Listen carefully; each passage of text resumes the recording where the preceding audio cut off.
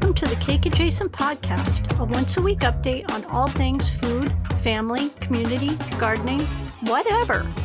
We call it SideCar. If it has to do with the rituals around food and holidays, making food or taking it places, or remembering what we were eating during important times in our lives, we'll talk about it here. I am your host and bestie, Jen Coleslaw, coming to you from the soulless suburbs of Northern Virginia. I'm so sorry that I missed recording last weekend. I have just been out of spoons, and I think that recording the pod after Thanksgiving and dropping it in the middle of the week got me a little out of my routine. Anyway, I'm here now, and that's what counts, right? Right. If you hear a little jingle, it's Sister Helen. She just joined me. Anywho, I hope that folks are doing okay on the run-up to the holidays. Even though it seems like things are getting back to normal with holiday markets and work parties and people making plans, things are still not 100% right. So it's okay if you're not 100% comfortable just forgetting the traumas of the last few years and going back to the way things used to be. One of my most favorite pieces of advice to give, but is almost impossible for me to follow, which I think is becoming painfully obvious, is that you cannot dictate other people's behavior or how they will deal with something. You can only control how you will react to it. It's like saying, don't set yourself on fire to keep somebody else warm. Now that's great advice, and I really believe it when I counsel others, but I readily admit that I have a hard time living it.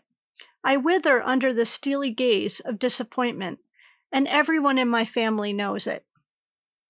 Anyway, I struggle with that over the holidays, and it seems to get worse every year as parents get older and forget, conveniently or not, how difficult travel can be, especially in this region, how hard it is to pack up the car twice, how big of a pain in the ass it is to make sure there's someone available to take care of the house and the cats, the difficulty in making sure that we have the time off. And for me, that means working from wherever we are, because I seriously do not get standard time off.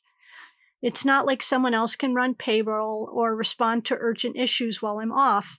I'm it, and frankly, people who don't have a job like mine do not understand why I can't just be off for a week at a time and not ever think about work. And so every year, the holidays just become more stressful because it becomes less likely that there's respect for our situation, whether it's spending a week in urgent care getting IV antibiotics for an infection, being diagnosed with cancer, managing fragile dogs, getting ready for surgery, being concerned that relatives aren't careful about COVID, and it just takes up so much real estate in my head and my heart that it is almost impossible to do anything else. I can't even tell you when it was the last time that I made Christmas cookies, which is easily one of my most favorite things ever to do for the holidays. Instead, I spend from Thanksgiving to New Year's just being upset and anxious trying to please everyone and failing spectacularly, and I hate it. So the advice that I give others, that you can't set yourself on fire to keep others warm, I have such a hard time taking it, and I hope that you are better at it than I am. But that's not what I want to talk about today. Today, I wanted to give you some gift ideas. I am very good at gift ideas.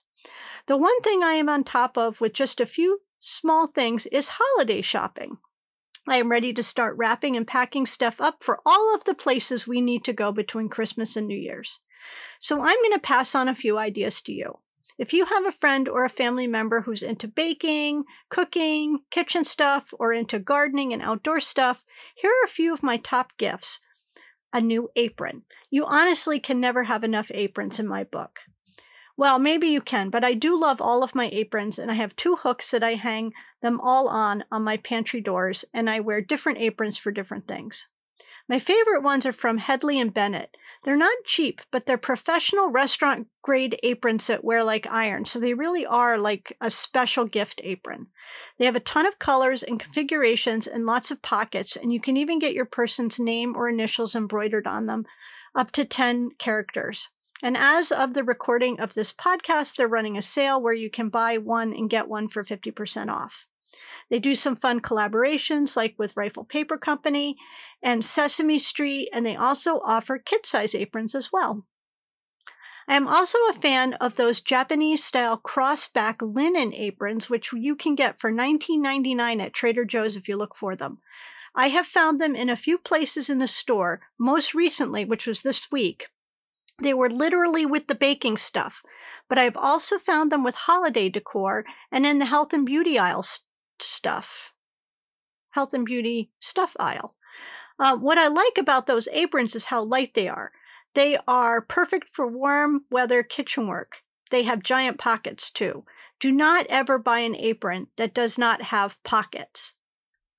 Gift cards from Penzeys Spices, King Arthur Flour, and my favorite cooking supply store, Sur La Table, are also very good gifts if you're not sure what to get, but your person is a serious foodie so that they can pick out something that they would like. While I think that knives are a great gift, there's a catch here because there's an old superstition about giving knives as a gift, especially to a close friend or a family member, which is that if you give a knife, it will, quote, sever the relationship, unquote. So to get around that, you tape a coin to the blade and then gift the knife. Your person then gives the coin back to you after they open the gift, thus buying the knife, and then you're square. If you do give a knife, especially to someone who is just starting their cooking journey, make sure you give them a knife sharpener too. I am a big fan of the 6-inch chef knife that is actually more heavy than light. I am not a fan of serrated knives except for bread knives. They are hard to sharpen. In fact, they're sort of impossible to sharpen except by a professional. So get a knife that can be sharpened. I absolutely have knives that are more than 30 years old, probably 40 years old, that can sharpen right up. I'm sure that I have knives from when I was in college.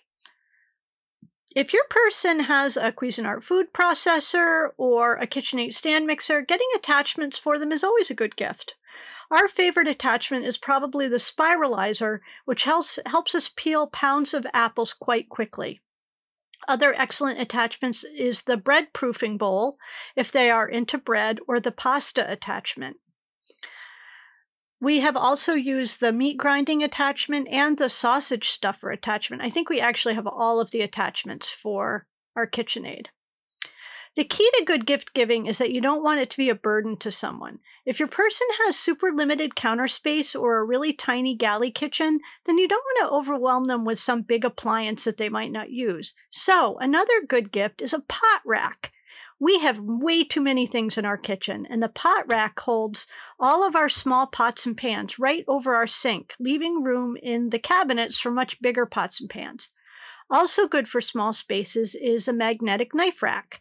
We have two, one for the big chef's knives and one for paring knives and shears.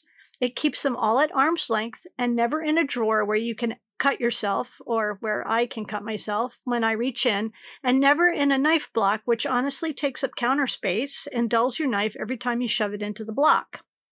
Now, if your person is trying to be more sustainable and does a lot of meal planning and maybe takes their lunch to work every day, you can get them a really nice set of non-plastic food storage containers, like a Pyrex glass set, or anything that can go from freezer to the oven or microwave.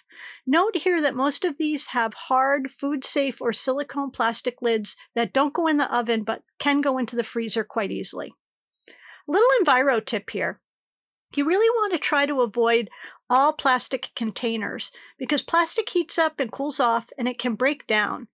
And there are some studies that suggest that in that process, plastics leach out some dangerous chemicals into your food and can act as endocrine disruptors, which is especially bad for developing brains and bodies of kids as well as elders. This is one of the main reasons in my job, I counsel people not to carry around a case of bottled water in their car to their kids' sports games, because as that thin plastic breaks down from heat and cold and sunlight in that process of being in your car for 3 weeks, it ends up in the water that you all drink. Get the kids' water bottles and use a big 10-gallon cooler of water instead that you take out of the car and rinse out every time. So on top of single-use water bottles being an environmental nightmare, there are indications that there can be health issues there as well. So if alternatives like glass, metal, or ceramic exist, those should be your default, and plastic should be your in case of emergency container. My best advice for food storage containers is to buy all the same size so that all the lids fit all the bottoms, or just get 2 sizes to keep from having a lot of tops and bottoms that you have trouble matching, which I guarantee is frustrating. And the really tiny sizes, don't even bother buying because they're useless. No one needs 4 or 6 tiny containers that hold like 2 grapes. Finally, there are a few new cookbooks out that I'm hot on and a few old cookbook series that are always good. And I have said here before that I am a fan of real cookbooks and real cooking websites like Cooks Illustrated, Bake from Scratch, Southern Living, and Martha Stewart, because those are real recipes that are tried and true and vetted by real chefs. I'm not a fan of some sweet blogger with some really pretty pictures who has recipes because I don't want to spend $20 plus 3 hours on ingredients and time just to find that it's a terrible recipe. So I love all the Mark Bittman books, like How to Cook Everything series. I love all the America's Test Kitchen series. And for new cooks, absolutely must have The Joy of Cooking and the Better Homes and Garden cookbooks. And if you have a choice of regular binding or like a ring binding, always pick the ring binding because it stays open flat so you can read it.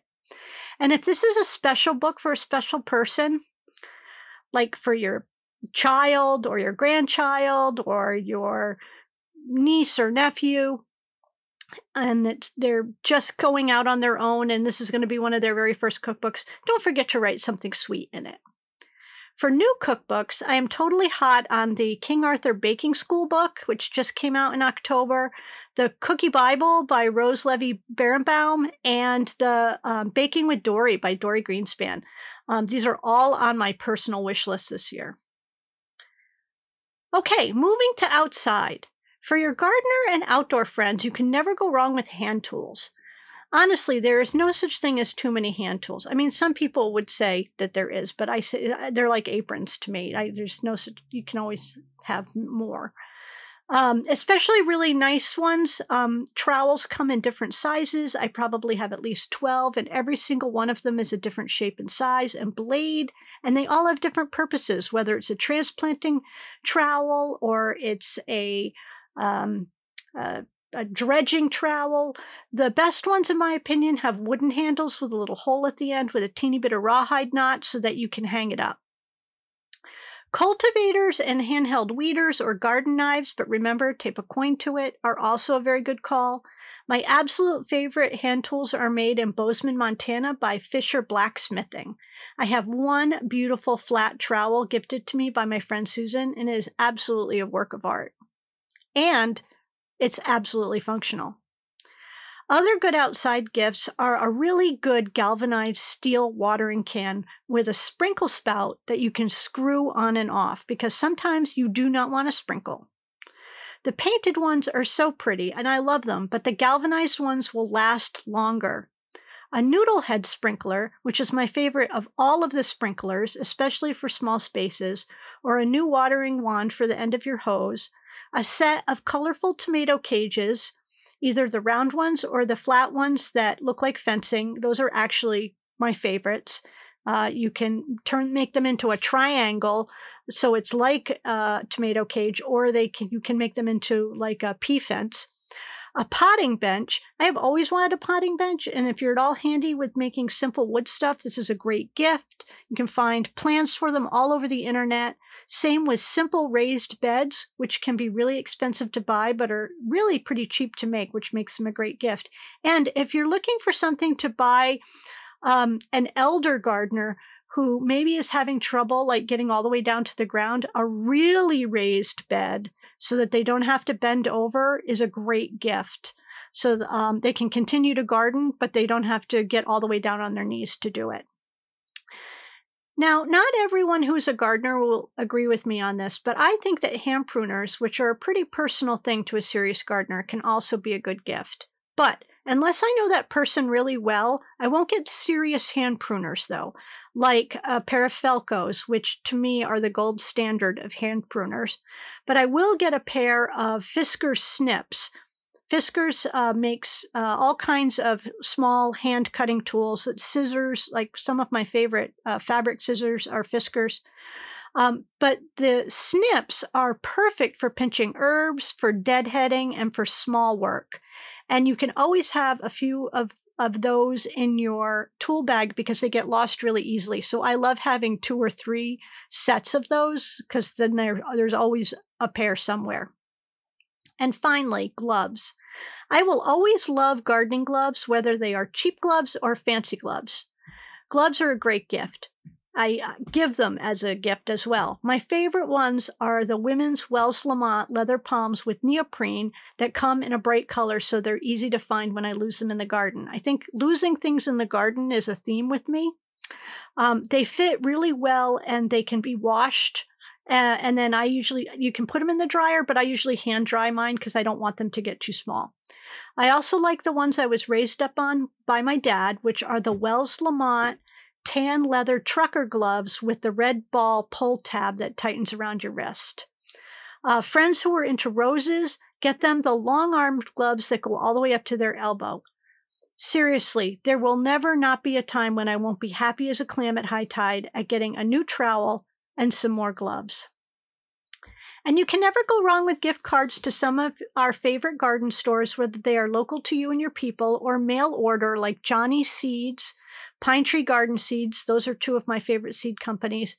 And Gardener Supply Company, which, by the way, is a B Corp. It's owned by the employees. And so that's like a double gift when you buy from them because they do such good work in the community. They're located up in Vermont. And one more thing you can never get wrong, and that's the gift of your time. If you're a subject matter expert in the kitchen or the garden, more than once I have spent a spring day in a friend's new garden with 200 6-inch plant markers and a Sharpie identifying everything that was coming up in little hard-to-ID clumps, making a little map and explaining to them what would bloom when and how to care for it. For your inside friends, you can give them the gift of an updated pantry or spice rack. Go through and get things that are egregiously expired or missing, and replace with fresh new spices and ingredients, and explain what each spice or herb is good for. You could make a little gift certificate for your time that includes the gift of replacement items, or perhaps a cooking lesson, or bring over your knife sharpener and sharpen all their knives. Or you can send your toddler over to match all the Tupperware bottoms with the tops. 2 birds, 1 stone. Okay, so that's my super short gift guide, but you know me, I am full of ideas, so if you need some help shopping or gifting for somebody, you just hit me up and I will help you out. You know you can find me at Twitter at Jen Coleslaw or 2ChalkCakes, or you can email me at 2chocolatecakes@gmail.com. If you're wondering what I'm asking for Christmas, it would be candy, candy canes, candy corns, and syrup, plus whirligigs, which are the non-winter version of inflatables. Now, let's see about this week's food holidays. Saturday, December 10th, is National Lager Day. What makes lager different from other beers is how it's fermented. Lager yeast ferments from the bottom at cooler temperatures, and an ale, for example, ferments when the yeast gathers at the top and at warmer temperatures. When I drink beer, I enjoy lagers because they are not overly hoppy like IPAs, which I find way too bitter. And pale lagers are the most widely brewed type of beer in the world. Saturday the 11th is Noodle Ring Day, and I really believe this is a thing from a previous generation, well before my time, because I have only ever seen pictures of cold noodle mold in aspic or meat gelatin, and honestly, it's disgusting. It's also a holiday food drive for Needy Animals Day, so if your grocery store is like mine and has a box at the front of the store for bags of cat or dog food or cans of wet food, when you do your weekly shop, please consider picking up a few items for that big box. We are hearing that pet food pantries are at an all-time low for supplies. We want people who might be struggling this season to be able to keep their pets with them and not bring them to the shelter or put them outside. So let's make sure that when we are sending food to the people food pantries and the food banks in our communities, we're remembering their beloved pet friends too. Monday is National Cocoa Day, and I love me a good cup of hot cocoa. I am not someone who uses an envelope of cocoa mix in hot water, though. That is just criminal. I use unsweetened cocoa powder. Hershey's is what I usually have in the house, but I also have Penzeys and Trader Joe's, a tablespoon of sugar, a drop of vanilla, or I use vanilla sugar, and a cup of milk, and I heat it up all very slowly on the stove while stirring, and then I top with some whipped cream. I have been contemplating making hot chocolate bombs, and I bought all the tools and ingredients, and that may be the one thing I get done this year for the holidays. I keep thinking how much fun it would be to make those bombs with the cocoa mix, handmade cocoa mix, with a Lindt truffle inside. We'll see. I'm long on ideas and short on energy and time. I should have that tattooed on my forehead. It is also gingerbread decorating day. Maybe I can try to make some gingerbread cookies too. As you know, I collect cookie cutters. I love cookie cutters, which are best used on my gingerbread cookie recipe. And I probably have, no lie, 15 pounds of different kinds, colors, and sizes of sprinkles. Because they're made of sugar, you know, they don't go bad. You know what? I just need an extra month between Thanksgiving and Christmas. Or, hear me out, I just need to stop dealing with Thanksgiving, which I do not even care about anyway.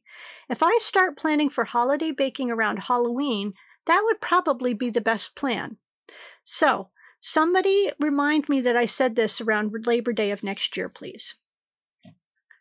Thursday, the 13th, is Ice Cream and Violins Day, which after some research appears to be some kind of weird mistake having to do with a violinist who broke a world record for the number of notes played in a second. 14. That's fast. But no one knows where the ice cream part comes from, so let's just call this a wild card day, and you can celebrate however you want. I am not sure how I will celebrate. I have a meeting in the morning, and if it goes well, perhaps I will celebrate by doing something fun, and if it goes poorly, I will probably sulk for the rest of the day. Wednesday is National Bouillabaisse Day, which of course you know is a broth, and I just don't know how to celebrate that. And it is Roast Chestnut Day, and I love chestnuts, but they are so hard to open. And that was definitely my least favorite chore at Thanksgiving growing up, shelling the chestnuts for stuffing after they came out of the oven. So now I love that you can get them already shelled and sealed up in packs at a decent grocery store. It's also Energy Conservation Day, so do the earth a solid and put on a sweater and some woolly socks today if you're working from home, and maybe take a shorter shower. It's December 9th when I'm recording this, and I can tell you that while this heat has snuck on a few times, we have not actually turned it on proper yet. Now, you know I'm not in a super cold climate in the DMV, but it is routinely in the upper 20s and low 30s in the overnights here, and the inflatables have been frosty most mornings. Thursday, the 15th, is International Tea Day, and I will tell you all my favorite teas. English breakfast. All right, I have a couple others. My favorite tea brand is Yorkshire, either the gold or the red. And for herbal tea, I love lemon ginger, or I like the plantation mint tea. And I even like some of those flavored black teas like ginger peach black tea or apricot black tea. But I do not like Earl Grey or any variation of gray. And since I'm a tea drinker, people love to give me tea, but I don't love all kinds of teas. So please don't ever send me tea unless you think I'm going to like it, because I like what I like. Thursday is also Lemon Cupcake Day, and get this, it's also National Cupcake Day. So that means with your tea of your choosing, you can have 2 cupcakes, a lemon one and one of your choice. And it's payday, so clearly it's a very good day.